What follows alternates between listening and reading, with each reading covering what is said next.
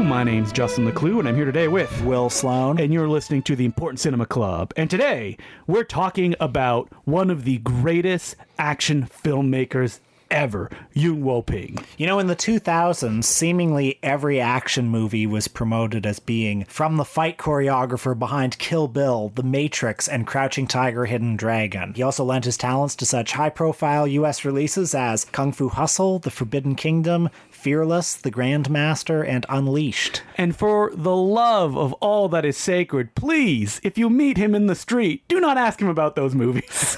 There is a Lincoln Center interview with him where he came and took some award and they screened a bunch of his films. And they even say during the Q&A, please don't ask him about the American films. He's probably answered over and over and over again questions about those films. And they're nowhere near his best work. No! And I think that's why he looks at them and he's like, this is what people will mostly remember me by worldwide? Is this? Like The Matrix. So good, amazing movie, great action choreography. Compared to what he was doing 25 years before, baby time. There is a category at the Hong Kong Film Awards for Best Action Choreography, which is something that would be unthinkable at the Oscars. But, you know, the thing is, with some of the movies that Yuen Woo-ping worked on, he really almost rises to the level of co-author. I mean, Once Upon a Time in China 2 is almost as much a Yuen Woo-ping movie as it is a Choi Hark movie. Absolutely. When he's choreographing things, like a lot of Hong Kong productions, usually the action choreographer, especially if they have a particular stature, they not only shoot the action scenes, they also control the camera on the action scenes, and they edit the action scenes. So it is completely their baby. And if there's a lot of those in a movie, then they are essentially the co-director of the films. And when I think of Yuen Woo-ping, I mean, look, I'm no expert. I'm no guy who can really tell you the ins and outs of martial arts choreography, but I do know just the general sense that I get, the general vibe. And when I think of Yuen Woo-ping, there are a couple of people who are just real trendsetters in the golden age of Hong Kong action movies. You know, Bruce Lee had a particular style, the Shaw brothers as well, and the artists associated with them. And I think of him as being the guy who came after them, who really turned everything on its head and created a much more kind of acrobatic, free-flowing, anything goes martial arts style. Is that fair to say? Yeah, I mean, it could be argued that there were a lot of people working around him that were also doing that kind of stuff, that before he directed his big motion pictures that we'll talk about in a little while, that they were kind of moving towards there. But he's the one that I feel kind of synthesized all of those things, that he is not only a great choreographer, he is a great filmmaker in that he understands how to show the audience this kind of stuff in a very concrete way that is easy to understand, that makes the impossible possible in a way that you couldn't imagine anyone would be able to execute. I've seen him talk about in interviews that he's always thinking about action, and he's a very reactive guy in the sense that he sees what people are doing and he tries to either move beyond it or find a reflective way to approach it and do something that is in the other direction but is also building upon it. Well, Bruce Lee died just when he was breaking out. It's hard to imagine Bruce Lee adapting with the times. He was a purist. He believed very strongly in a very minimalist fighting style, a very direct and strong fighting style. But somebody like Yuen Woo-ping, you know, he came along at a time when, like, the Chinese opera, the Peking opera, ended just as this whole generation of people were coming out of it. And so they all created, they all found jobs in the Hong Kong film industry instead as stuntmen, because that was the closest thing to a lateral skill. Yuen Woo-ping is somebody who was able to harness the particular skill sets of those people into creating this style that was sort of like the polar opposite of Bruce Lee's, you know? If you want to see what the Bruce Lee style would look like, choreographed by Yuen Woo-ping, just turn on a little film called Game of Death 2, which he choreographed. I love Game of Death 2 because it's as far as Bruce Lee as you can get. Yeah, you know, it's funny. Like, everyone likes Bruce Lee, but people only like Bruce Lee's style if Bruce Lee's doing it. Mm-hmm. You know, if he's not actually there alive to do it, they want to see something with a little more bells and whistles. Yep, and that's what you get in Game of Death 2. Yuen Woo-ping, he was working alongside Bruce Lee, and it's interesting that he never kind of went into imitating his style. Like you mentioned, he grew up in the Peking opera milieu, that he was trained by his dad, Simon Yuen, but he wasn't technically in a Peking opera school. And I've seen him say in interviews that his dad was very tough, like a lot of those teachers were, but he was not as tough as the teachers that Sammo and Jackie Chan had, in that while they would maybe get corporal punishment, they were not hit on the head with a stick until they bled. Also, I get the sense that Yuen Woo-ping came from not quite the destitution and poverty that Jackie Chan and Sammo Hung did. So, when we talk about Yuen Woo-ping, we're talking about a whole dynasty. He's merely the most famous member of this family of choreographers and martial artists. The Young Bros.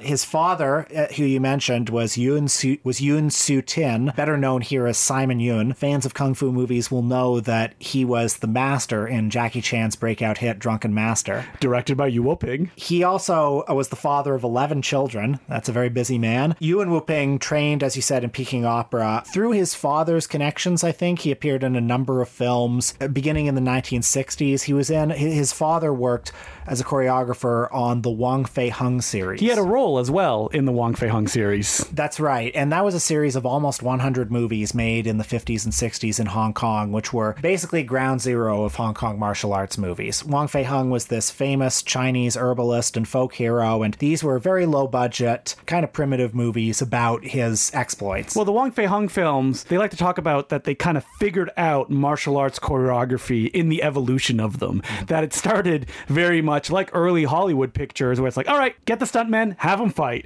And then it moved on to, okay, let's choreograph stuff. That the actors themselves were choreographing it at first.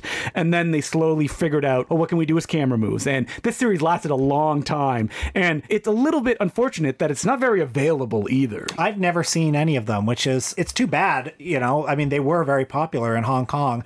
I've only seen the first part, and that's because someone from the Hong Kong Film Archives brought it to Toronto and screened it. Yeah. And so as a kid, Yuen Woo-ping worked with his family, Peking opera, and like Will mentioned, in films as well. He said that he would just take whatever job was offered to him. Eventually, film became the more financially viable thing, and because he was learning the ropes, appearing as extras, and even stuff like Shaw Brothers films, you can see him show up in the Anonymous Heroes as like just a goon that shows up for a while. He is a random kung fu student in The One-Armed Swordsman from 1968, which was one of the moments where the genre really came of age. His first credit as a choreographer was on a 1971 movie called The Mad Killer, which was directed by Eng Si-yoon. Eng Si-yoon was a sort of Roger Corman-ish figure in Hong Kong in the way that, he made low-budget movies. He had a great eye for talent, hungry young talent, and many stars came out of Eng Si-yoon. Eng Si-yoon was the guy that, well, we don't need to shoot in Hong Kong. Why don't we go shoot in Korea instead? Because it's cheaper. That's a real, like, Roger Corman shooting Puerto Rico kind of move. So for a number of years, Yuen Woo-ping worked as a choreographer for Eng Si-yoon, for the Shaw Brothers, for various people. In 1978, Eng Si-yoon started his own company, and Eng Si-yoon saw that there was this struggling young actor named Jackie Chan who hadn't quite found his niche, but he saw something in him.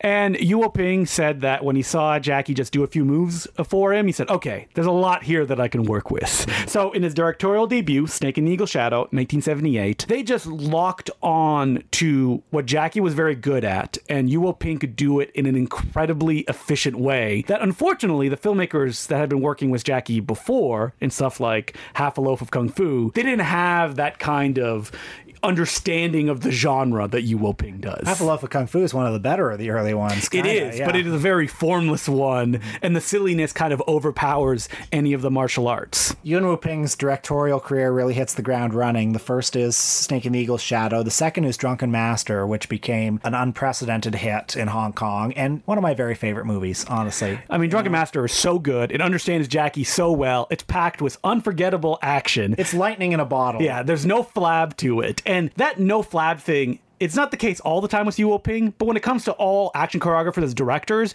I feel that he is number one when it comes to delivering the goods, when he jumps from kind of trend to trend and puts his own stamp on it. These early Yuen Woo-ping directorial movies, though, there's just something, I mean, they're very cheap. They feel very spontaneous. There's this really rambunctious energy. They're quite crude and rude.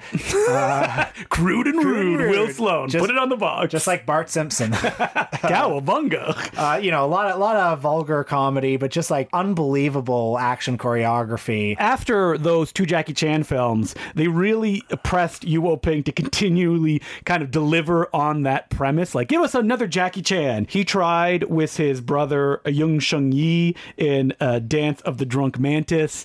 Didn't really take, unfortunately. I love Dance of the Drunk Mantis, though. Amazing movie. Yeah. And then they tried again with The Magnificent Butcher, and the logical extension of Jackie Chan is Sammo Hung. But the movie itself, while it's one that got a lot of play in North America, because it was released by Fox many years ago on DVD, I don't think it would be one of Yuen Ping's best. It feels like what a film that everybody that's involved with it was making while doing 5 other films, as is the Hong Kong style. This is The Magnificent Butcher? Yes. I like Magnificent Butcher. I mean, it's good. I kind of don't have a lot to say about it, just because it's kind of like any of the other ones from this period, you know? I feel that in this movie, how you talked about that Drunken Master is lightning in a bottle, you don't get that feeling of Sammo in this film. Yes, it feels like trying to recreate Drunken Master. And they don't find the hook. Like, Drunken Master is so easy to explain to someone. Even Snake and the Eagle Shadow is. While Magnificent Butcher is like so much stuff, it's formless. Will you be surprised to learn it was written by Wong Jing? And while the finale of Sammo Hung getting a bunch of styles against the bad guy, great stuff,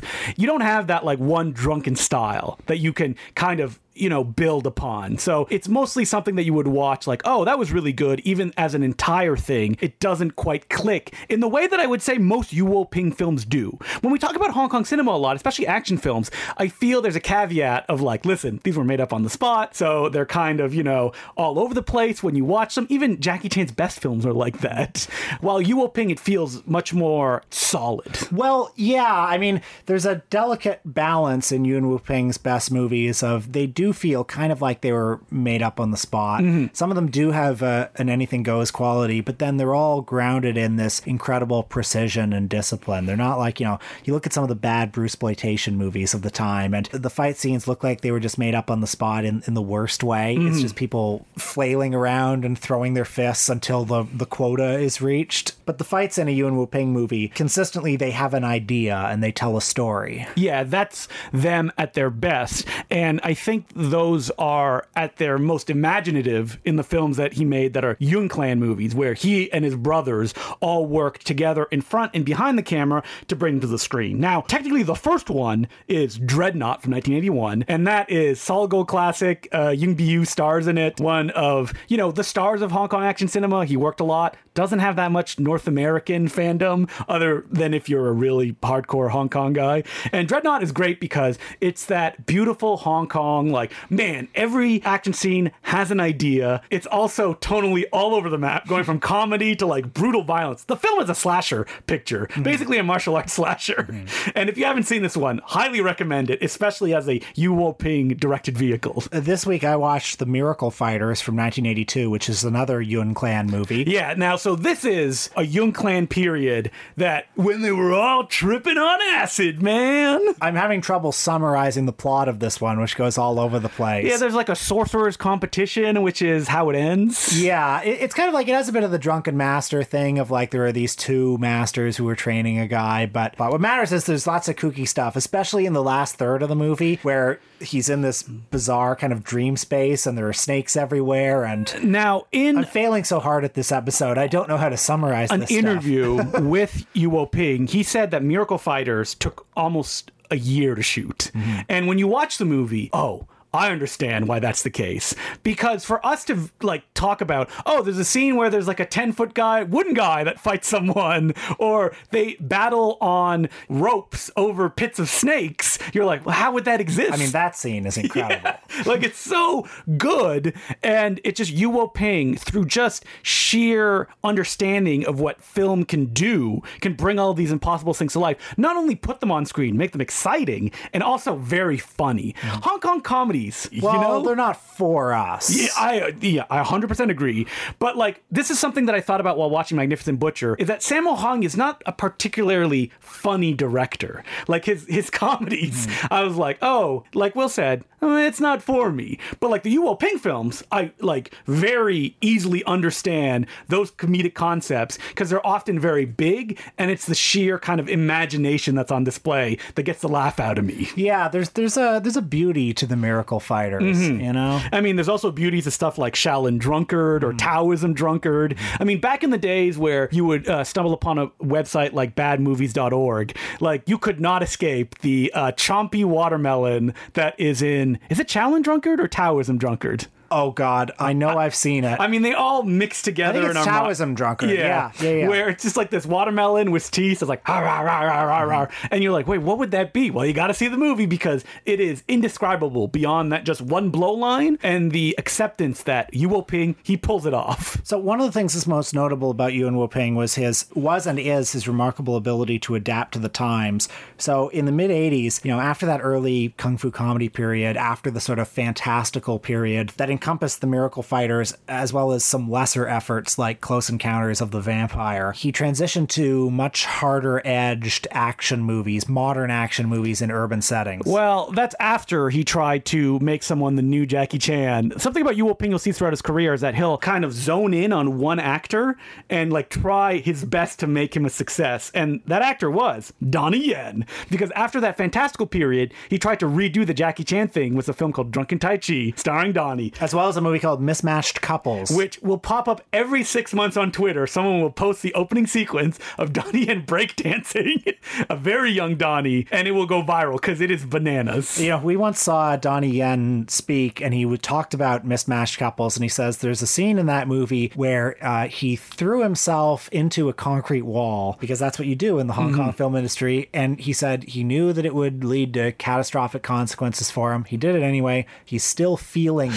the pain from throwing himself into a concrete wall 40 years later. He says he can't sleep on a particular side anymore. Yeah. Can you imagine every time he feels that twinge, he thinks of like Mismatched Couples? Oh, yeah. I mean, a movie that is like towards the bottom of Yuen Woo-ping's letterbox page. Absolutely. Yeah. But does have the novelty of co-starring Yu Wo-ping as Donnie's master in the film. So the Tiger Cage movies, which are 3 actually unrelated crime dramas, newly available on Blu-ray from 88 Films. I watched the first one. I was impressed by just kind of like how hardcore it is. I think it's best summarized by a scene where early on Donnie Yen dies, spoiler. He gets shot in the middle of the forehead, and then he turns around and blood is spewing like from between his eyes, and he steps forward with a betrayed look on his eyes, and then he of course gets blasted a few more times to go down, and none of that is played for laughs. No, I mean, Yu Wo-ping jumps into this kind of John Woo defined heroic bloodshed world, and he brings his own style to it, which includes Verhoeven style squibs. Every time someone gets shot in this, it's like big and chunky and rips off most of their shirt. And the sound effects, I mean, obviously in Hong Kong action movies, the sound effects are always a little bit heavy, but like every gunshot is like a cannon blast in this movie. And Yu Wo-ping, what he brings to these movies is his grounded style of choreography, even though that it is urban and there's not a lot of wire work in it. You just get that painful, every time someone's thrown up in the air, they're going to come crashing down on a table and or chair. It's funny. I do see the Yuen Woo-ping in this, but like his choreography style, as distinctive as it is, can be so wildly varied, because something like Iron Monkey is a whole different end of the spectrum from Tiger Cage. Like Tiger Cage, as you say, is grounded. It's acrobatic. It's sort of wild and impressive, but it's not like Iron Monkey where there's so much wire work, and there's that incredible scene towards the end where Donnie Yen is like fighting on just giant pieces of wood, and there's flames underneath them too. That's right. They're jumping from pole to pole on top of this fiery pit. I mean, I'm not quite sure how to account for the auteur thing that links all of these I think scenes. that Yu Wo-ping just understands what kind of movies that he's making. Because if you watch a lot of like Tiger Cage style ripoff films that were released by, countries like Taiwan, there will be that dissonance of like, there's crazy wire work and everything is sped up. And like Yu Wo-ping knows that to make this movie work, he doesn't need to do those things, that he needs to find another way to express these action ideas, this adrenaline and this involvement in the physical feats that you're seeing on screen. And it's all there in Tiger Cage. And it's also interesting that while unrelated, Tiger Cage 2 is kind of him refining the process and understanding, oh, okay, I don't have to do gun stuff. Like Tiger Cage 2 is mostly the Donnie Yen show, in the same way that In the Line of Duty is a Cynthia Can Donnie Yen mostly fight film. That like he's moving away from guns, which, he's very good at. He would also approach in his Die Hard ripoff Red Wolf that he made in 1995. But it's not really, you get the sense, the thing that he likes to work with the most. He likes doing kind of the physicality of hand-to-hand or weapon-style combat. So, I mean, after the crime movies of the mid-'80s, he he jumps on board the big kung fu revival of the late 80s and early 90s. Which he pretty much kicked off with Once Upon a Time in China, 1 and 2. He worked a little bit on Once Upon a Time in China. Basically, he came in near the end, and he's the one, I believe, who choreographed the jaw-dropping fighting on the ladders action scene. Which, I mean, that's a quintessential Yuen Wu-Ping scene where it's grounded in one particularly great idea, which is what if you had a fight scene with these gigantic ladders that keep rising and falling? And that's the thing that grounds like all these spectacular feats of agility. And it should be pointed out that Yu Ping will admit that something like that climax Once Upon a Time in China took like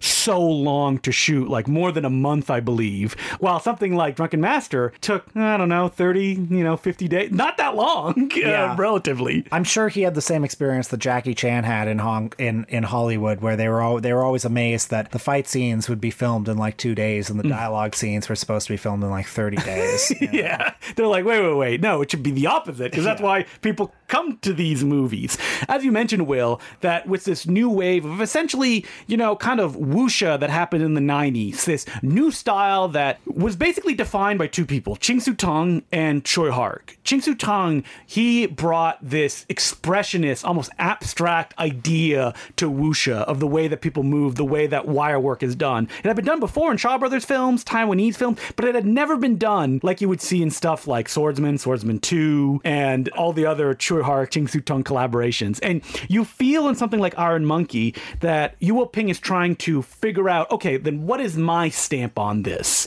And what's cool about Iron Monkey is that it actually works in a context that if you're a North American viewer, you're like, I understand this. This is mass superhero stuff, very simple, vigilante. It makes sense why this is the one that Miramax went to when Yu Ping had his craze, and they're like, all right, which one should we re-release theatrically? And they went for Iron Monkey. Now, in the mid to late 90s, his directorial career kind of tapers off as he does more and more choreography for other people. And he's getting old, too. He came back in 2010 with True Legend, his first directorial effort in 15 years, which was based on the character of Beggar So, another folk hero who his father played in Drunken Master. Which can also be seen in the Stephen Chow film, King of the Beggars, which, will it surprise you, that film was choreographed by Yu Ping. Yu Ping is also the credited director on Crouching Tiger, Hidden Dragon, Sword of Destiny. A very troubled production, and I think that the movie shows that. I've actually never seen it. Not good, bad. And he's also directed The Thousand Faces of Dunjia in 2017, which for a long time was being named as Miracle Fighters 2, but it's not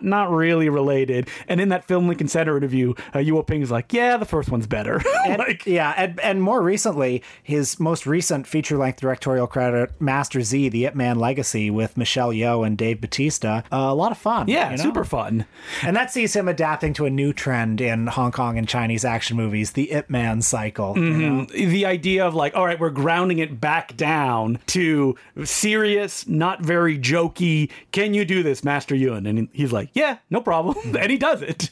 I think that, he said himself that he's worked with basically every action star that was in Hong Kong. And at this point, his career is filled with such gold and trend-setting stuff. He doesn't really need to be out there like making movies anymore. He's also 77. Yeah, has a passion for it. He's talked about on stuff like The Matrix that they gave him very specific storyboards of the action that they wanted, and he just went on his own and just did what he wanted to do. When he showed it to the Wachowski sisters, they were like, yeah, that's good. Let's just do what you did.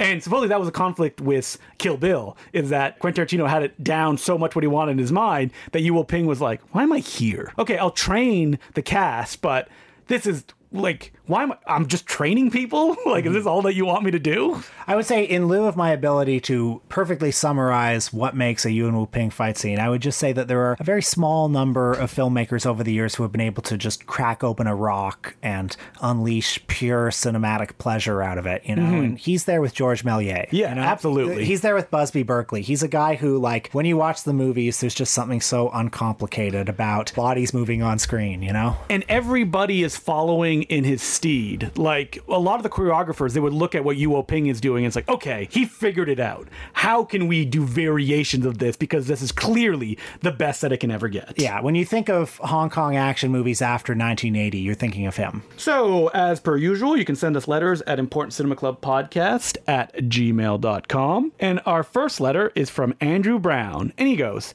Dear Justin and Will, Thanks for the solid free podcasting. I was curious about a quirk you two continually show whenever a film is over 2 hours. You're almost sure to complain. I think this is a misguided criticism. Not only is 2 hours a pretty average film length these days, but also each movie is differently paced and doesn't necessarily feel its lengths, whether long or short. Both of your Letterboxd accounts indicate love for some of these longer movies, so it seems inconsistently applied. Cheers, Andrew. Well, first of all, we're right on everything we say. Yeah, never wrong, ever. Never go back on our opinions. And I would just like to say, you know, people are always saying, oh, you have. They're trying to, gotcha. Yeah, they're trying to do a generalized take on a tendency that we have. But I just want to say, point me specific examples. What are specific examples of movies I said were too long that I was wrong to say that about? Because I bet you won't find any. I think it comes down to, it's true that most films are 2 hours long. So to complain now, to be like, the good old days of 90-minute movies, it's like, nah, they're all 2+ hours. Yeah, that's true. And I will also say there's lots of movies that I love that are more than 2 hours. Oh yeah, tons of them. I don't think we were here complaining when we watched Satan Tango that it was too long at 7 hours. No, we complain when a movie could clearly be 90 minutes and it's 2 hours long. Speaking of which, on Patreon this week we talk about Rob Zombie's The Monsters, which at 110 minutes is too long. Way too long. And it's not just like we save half an hour in our lives, which that adds up. It's also, once you move past the point of why is this still going? You get the sense of like, that's what kind of drills into your mind because that's how you're ending the picture. By the way, I watched a couple episodes of the Jeffrey Dahmer Netflix show this week, 10 episodes. And I just want to say, every 10-episode miniseries should be a 110-minute movie. Okay, I agree. It's like you're watching this fucking show, and it's like, oh my god, am I going to see every single thing he ever did? And we're just going to like sit here forever? Jesus Christ. Well, it comes down to the idea of like, what is storytelling, right? Like, what do you need as a viewer to kind of get the full picture and come away satiated? And I think 90 minutes, that's the time most of the time. And that's why RKO was right to cut 40 minutes out of The Magnificent Ambersons. Absolutely. And we're going to stand on that. They said 130 minutes, too long. And of course, some movies need to be more than 2 hours long. Yeah, that's true. We're not saying that every movie needs to be under 2 hours. We're just saying most movies could be 90 minutes and you would not be hurt by it. Now, this is an issue that you get like at the screenwriting level that like, it's not just like, oh, we have this much footage and we cut it down to 90 minutes. Because then you oftentimes get a completely incomprehensible film. Like I was recently watching a Hong Kong film that Choi Hark produced and it was released as a 90-minute version. And only now, 20 years later, did the 2-hour version come out. And the 2-hour version makes way more sense because it was written as a 2-hour film. Did it need to be 2 hours? No, it didn't. Like, that's where you get into like the fine little details. Oh yeah, sure. And there are lots of movies that run 2 hours or more that just have like lots of interesting little digressions that you wouldn't want to lose. That's the tree of it, Oh yeah, let's get Margaret down to 90 minutes, right? let's get it going. Let's take the thin red line and cut out all those scenes of little birds. Why do people like this letter writer feel the need to defend that though? First of all, I'm defending this letter writer. This letter writer is a good person. Oh, the best. And they listen to this podcast. They listen to this podcast, which makes them good. It's happened before where I've written like, the perfect length is 85 minutes. People get like their hackles up. Like, how dare you? Listen, we're not saying that good movies can't be 2 hours. No. Many of them are. Yes. Citizen Kane is 119 minutes, and I'm telling you, it flies by. Mm-hmm. But if we complain about a film being 2 hours or groan when we see a film that's 2 hours, like, it doesn't need to be that long. Listen, I do remember a very early episode of this podcast when we did Bradley Metzger, and we did Camille 2000, and I looked at the back of the box and it said 130 minutes, and I groaned. I thought, holy fuck, how can this be 130 minutes?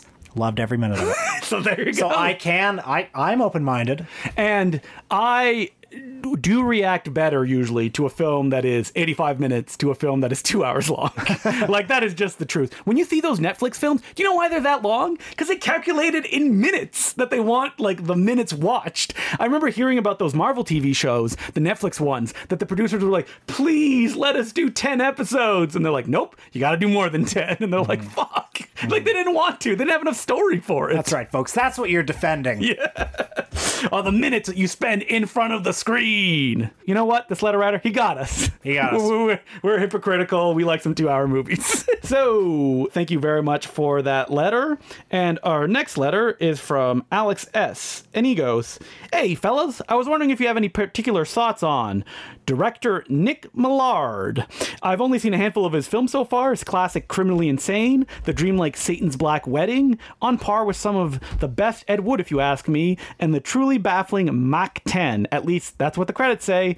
The version I saw online is improperly tagged as Gun Blast, which sounds like a hoot, but is unfortunately nowhere to be found. As far as singular inept filmmakers go, I found his work to be reminiscent of what little Doris Wishman titles I've seen, to the extent that I wonder if they were acquainted. All the best, and thanks for all the work you do. I've lost count on the number of cinematic tangents your show has sent me on." Well, thank you very much for that letter. And Nick Millard is a filmmaker I am only aware of thanks to Ben Ruffett of Hamilton Trash Cinema, because Nick Millard was a guy that did a lot of VHS movies and also has a fascinating history and filmography where he started shooting films on celluloid, and as he went along, he would recycle these celluloid films and reuse them in his shot on video ones, which creates an incredibly all over the place feel to his pictures. And he's also a very particular individual. If you read more about him, he did some hardcore pornography, but he's mostly famous for the horror films that he made. And I believe, didn't he do Crazy Fat Ethel as one of his? Yeah, that's one of his. So as I was looking at Nick Millard's Letterboxd page, it said I'd watched 1 out of 30 of his movies, and I thought, really? Which one was it? Well, it's a movie from 1971 called Fancy Lady. It stars Ushi DeGard from the Russ Meyer films. So that will tell you what kind of movie it is. It's a softcore movie where she's topless a lot. Reading my review, I didn't seem all that enthusiastic about it. But I don't know. He looks like a great subject for further research. Oh, absolutely. This is one that should have been on the list, and I just didn't really think about it that much. His films, I don't see them get talked about that much because they are very difficult pictures in the sense of like sitting through them. I see. But we love that kind of stuff, and we will definitely tackle it at some point. So thank you very much for reminding us. So as per usual, you can send us letters at importantcinemaclubpodcast@gmail.com. So next week... it's Shocktober! Which means that we're doing horror films all month long. And we're going to be starting off with a little man named Boris Karloff. The king of horror. My God, how have we never got to Boris Karloff yet? I thought we had. And then when you told me that we had, and I was like, I guess we did. We did Vincent Price. We did Christopher Lee. Wait, did we do Christopher Lee? We haven't done Christopher Lee. I feel like we've just done all of these horror guys. So, yep, Boris Karloff is one that there's a lot to talk about. Had a very long career where he just would not stop working. So, which Are we going to watch those Mexican ones? Yeah, where he's like on a ventilator, yeah. Which one do you think we should watch, Will? Well, maybe we should watch Frankenstein. I feel like just because like it's the key one. It's the Rosetta Stone of them all. And we'll look at his filmography. He had a lot of horror films that he made. So I feel like there's other stuff in there that companies have put out like various collections of him. And I know there's one called, I think, The Man They Couldn't Hang that's supposed to be kind of good. I don't know. So we will be checking those out. I don't think we'll be revisiting Targets again, will we? Nah, what else do we have to say about Targets? We'll talk about it, obviously, but yeah. He's great in it. There's nothing else to say. So we'll be talking about the Gentleman Monster himself next week. And until then, my name's Justin the Clue. I'm Will Sloan. Thanks for listening. Just a reminder here that we will be having our annual Important Cinema Club 24-hour horror movie Mind Melter online this October 29th starting at 11 a.m. Eastern Standard Time. And for more details, just check my Twitter page, DeClueJ, DECLOUX, and the letter J. I would also like to thank some of our new Patreon subscribers, who include Keenan Ashenfelter, Graham Paul Donovan, Fighting Forwards, Adam Stewart, Michael Davies, Jerry Lally, Lucy Sherry, Caleb Clements, Calvin Vaughn, Ted Rowland, Ruben Vasquez, Coasters Galore, and Joseph DeLeo. Thank you very much for becoming patrons. We could not continue to do this without you.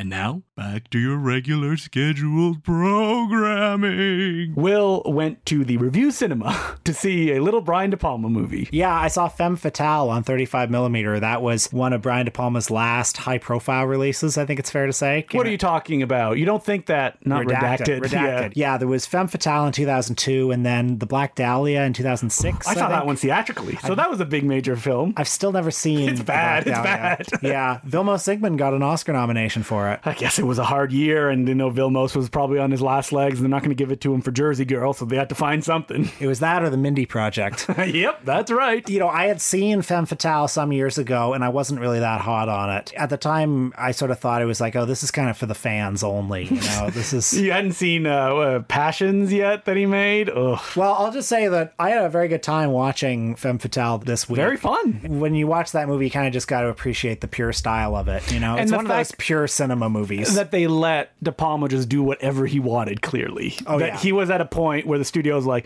yeah, sure, De Palma, whatever you give us, we'll put it out. That's cool. It feels kind of like a dream, that movie. There's like a weird dream logic to it. I mean, it literally ends with it being all a dream. Oh, yeah, that's right. You don't even remember. That's right. It does end with it being all a dream, but it could be reality. Yeah, you don't know. I mean, multiple De Palma films end that way. So for the first half of the movie, I was totally lost about what the plot was. I mean... You're like, just happy to be at the Cannes Film Festival, right? Yeah, it was 2001 Cannes Film Festival. Presumably, everyone's going in to see Shrek. The jurists are arguing about if the donkey should get an award of some kind. That's right. Yeah, I mean, that opening scene at the Cannes Film Festival where it's playing to, I mean, not Bolero, but music like Bolero. Pure style, very vigorous filmmaking. I mean, you've been someone who's been kind of De Palma agnostic for a long time. I suppose so. I mean, well, he doesn't... hit me where I live. He doesn't get your loins going. Well, in this one, he sure did. Let me tell you. Boy. Yowza. How was it watching it with an audience? Do you feel they were appreciating it? Were they like laughing at it or with it? I sensed a mixed reaction to the audience. I mean, talking to Brendan, the programmer, after, he was saying that like somebody was telling him like how much he liked it, but his friend really didn't like it. Like the person behind me said something like, "God, that was one of the worst movies I've ever seen." Like I love when people say that because you want to be like, you have not seen enough movies. Yeah. I mean, come on. Femme Fatale, directed by Brian De Palma, is the worst movie you've ever seen? No movie with Rebecca Romijn can be the worst movie you've ever seen. But anyway, it was great to see on film. It was great to sort of see a movie like that in a theater and just be trapped with it. Go on that dreamscape journey with him. Now, I was surprised that somebody else I know that never goes to movies also saw Femme Fatale. So I wonder if there's like a weird pull to it. The idea of like, oh, it's late period Brian De Palma, that he is very, famous, and this is one of his last kind of big movies, and that gets people through the door. Yeah, I mean, there were lots of people I knew at that screening. I think it's just, there were certain screenings like right thing at the right time where Brian De Palma is very trendy with film people right now. Is he now? Like, it feels like he's been trendy with people for the last, 2 decades. Certainly not when this movie came out. No, not when this movie came out. But yeah, for the last probably 10 years, his stock has been getting higher and higher and higher. It was on film, which is an increasingly rare thing here in Toronto. We don't get as many 35 screenings. I didn't even know that the Review could do 35mm print screenings. Apparently they can. Because unfortunately, I spoke to a theater manager of a place that used to show 35, and they're like, yeah, it needs to be repaired, and it's just not financially viable to do so for the few screenings that we're going to do. So it's nice to see that the Review still can. I don't even know, can the Royal still? It used to be able to, but I don't think that the owners care about that now. I mean, the Royal isn't even a movie theater anymore. No, it's like you rent it. Entertainment venue. Pray to God the Lightbox just stays in business forever, which it might not. Yeah, no one can see the face that I'm making. But pray to God it does, because they're the last bastion of a place where you can still pretty consistently see film. The thing is that 35mm projection is so difficult that it's not just wheeling in a 60mm projector, setting it up. You need 2 gigantic projectors. The bulbs are so bright that you need crazy ventilation systems to make it go out so it doesn't all catch fire. Well, so no disrespect for the person who did the projection at Femme Fatale, because it's actually quite hard to do now. There were a couple of real changes that were a little bit dodgy. So the framing was a little off? Yeah, the framing was a little off, and it was just not entirely a seamless transition. I'm not saying this out of disrespect for the person person who projected it. Because, I mean, they probably never do 35 millimeter prints anymore. Well, exactly. And like, my hat is off to anybody who will project it and will do the hard work of sitting there in the projection booth to do it. But it just reminded me of like, this used to be a skill that like 10 teenagers at every mall theater in America were doing. Yes. And now, I mean, when The Hateful Eight came out a couple years ago, and there was a 75 millimeter roadshow engagement of that, I mean, there were horror stories from just all over the continent of theaters fucking it up because nobody fucking knew. And there was that movie only came out like 5 years after Avatar, you know? Yeah. Like, and Avatar being the thing that killed all the celluloid projectors. I mean, we always have the Mahoning drive-in. They're never going to go digital, they said, and that they'll always have the 35 millimeter projectors ready to run. And yeah, no, clearly this is now going to be a thing where eventually, like, you know, within 10 years, they're not even going to be doing these in Toronto anymore, like these rare ones. And like, I'll be building my calendar around road trips to Rochester and Pennsylvania where I can see the last few 35 millimeter projections. Yeah, the Nitrate Film Festival. They won't show Nitrate anymore. They'll just be the Celluloid Festival. Remember this? They don't show this anymore. Well, they'll call it the Silver Screen Film Festival, and they'll play a DVD of like Gold Diggers of 1933. And the 80-year-old Will Sloan on oxygen, he'll enjoy it. Yeah. And drift into peaceful forever sleep. And I'll be like, oh, DVD, remember that? Instead of it projected in 1 second as a hollow pill right into your mind.